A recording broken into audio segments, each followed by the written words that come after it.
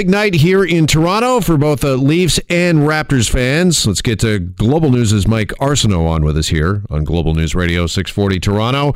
And Mike, first off, I love what they've done down in Jurassic Park. I guess there was a little debate as to what game would be on the big screen with a Game 7 for the Leafs and a possibly deciding Game 5 for the Raptors in the building tonight. That's right, Jeff. And really, I think MLSE is kind of in a damned if you do, damned if you don't situation. So what they're going to do is with the Raptors playing at home, the Raptors get the big screen in Jurassic Park, Maple Leaf Square, and the Leafs game will be on the smaller screens. Truthfully, I think they should have went the other way. Since the Raptors are at home, you're going to have 19 to 20,000 people in Scotiabank Arena watching the game live. I think you kind of have to put the big screen to the Leafs. You have to give it to the Leafs. This is Game 7, win or go home. I mean, the Raptors, it's an important game, but it's not do or die for them. Well, I hear you, but is it disrespectful to the Raptors and their fans? Because typically when it's the home team, if it's the Raps, it's Jurassic Park. If it's the Leafs, it's Maple Leaf Square, and that's the game on the big screen. So wouldn't that be kind of a slight to the Raptors if they put the Leaf game on the big screen?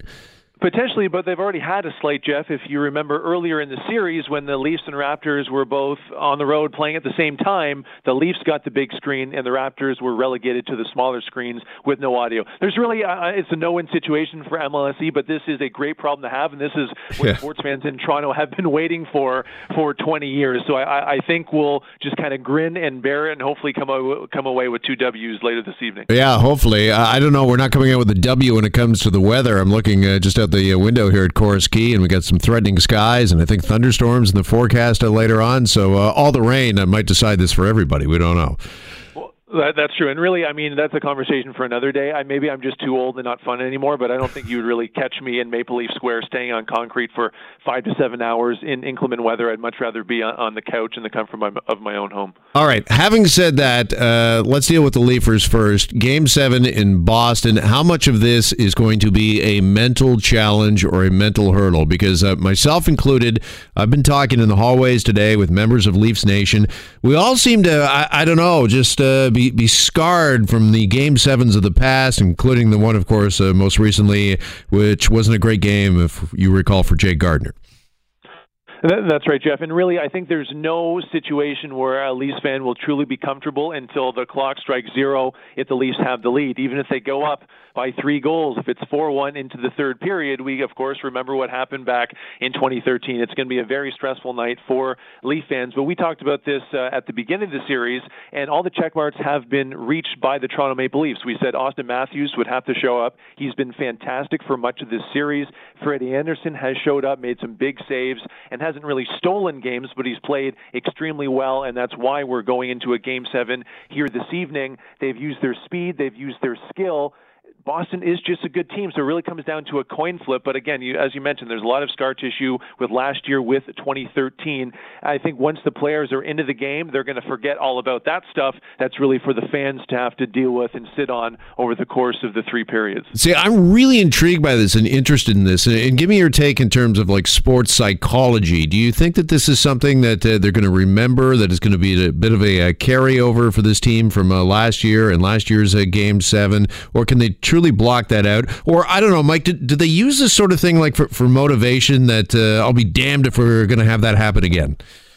I mean, there will be some trepidation and some nerves leading up to the game tonight. I'm sure when every player woke up this morning at the morning skate, they're probably not napping very well this afternoon to get ready for the game because it is a huge moment. I mean, this would be the biggest Leafs victory in almost a generation since the late 90s, early 2000s when they were reaching the conference finals.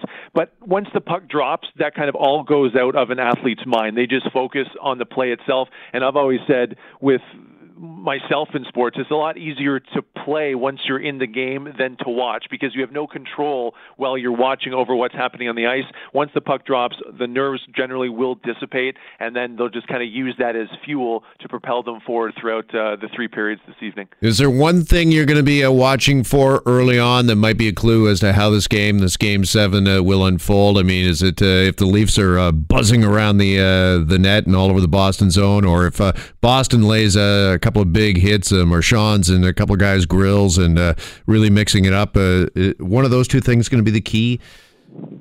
Well, I'm worried about a repeat of Game 6 when the Leafs played fantastic for the first 5 minutes of the first period, and you thought this was it. They're going to win this series. They're at home. They were buzzing around Tuukka Rask, and then Boston completely flipped the script. They changed the momentum, and they kind of imposed their will for the rest of the game. So if Leafs got off to a hot start, I mean, seeing what happened in game number 6, that doesn't necessarily portend to the Leafs playing well throughout the game. I think what they have to do is Boston's first kind of 5 minutes of sustained pressure. If the Leafs can kind of get through that without giving up a goal, I think that might be the first litmus test that this definitely could be the Leafs' year here in 2019.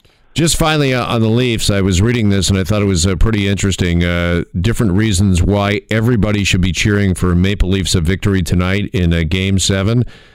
Some of those reasons, Mike, included that Boston, they've won enough sports for a lifetime, just the Patriots in particular, but the Red Sox have done very well in recent past, of course, in World Series.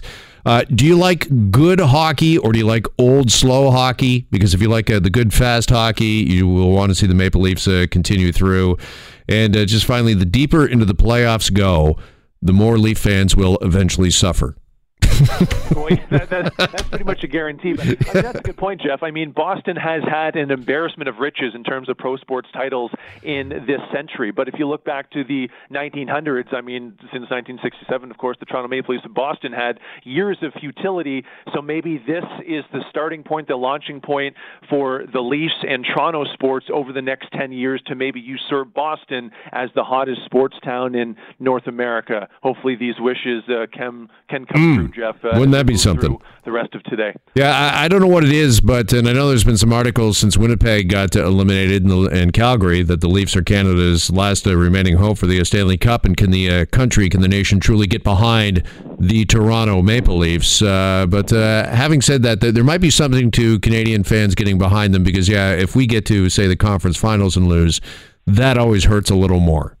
Well, here's a small sample size, Jeff. I've talked to a couple Montreal Canadiens fans. They're actually cheering for the Leafs tonight because they hate Boston more than they hate Toronto. Oh, right, yeah. The enemy of my enemy is my friend. That's, I think, what we're dealing with tonight with Canadian hockey fans. All right, just finally, do you think the Raps, are they going to wrap it up tonight with Orlando and move on? I think so. I think they're going to win this pretty handily and move on to round 2. Really, the Raptors, that discussion is for the conference final. This is more important for the Leafs, obviously, tonight, getting out of that first round. We have to have more of a discussion on the Raptors as we head toward the conference final. I mean, if they don't get there, that's a conversation for another day, but we're really looking for a finals appearance for the Toronto Raptors in 2019. Going to be a lot of flipping tonight back and forth for Toronto sports fans. Mike Arsenault, appreciate the time as always, my friend. Thanks, Jeff.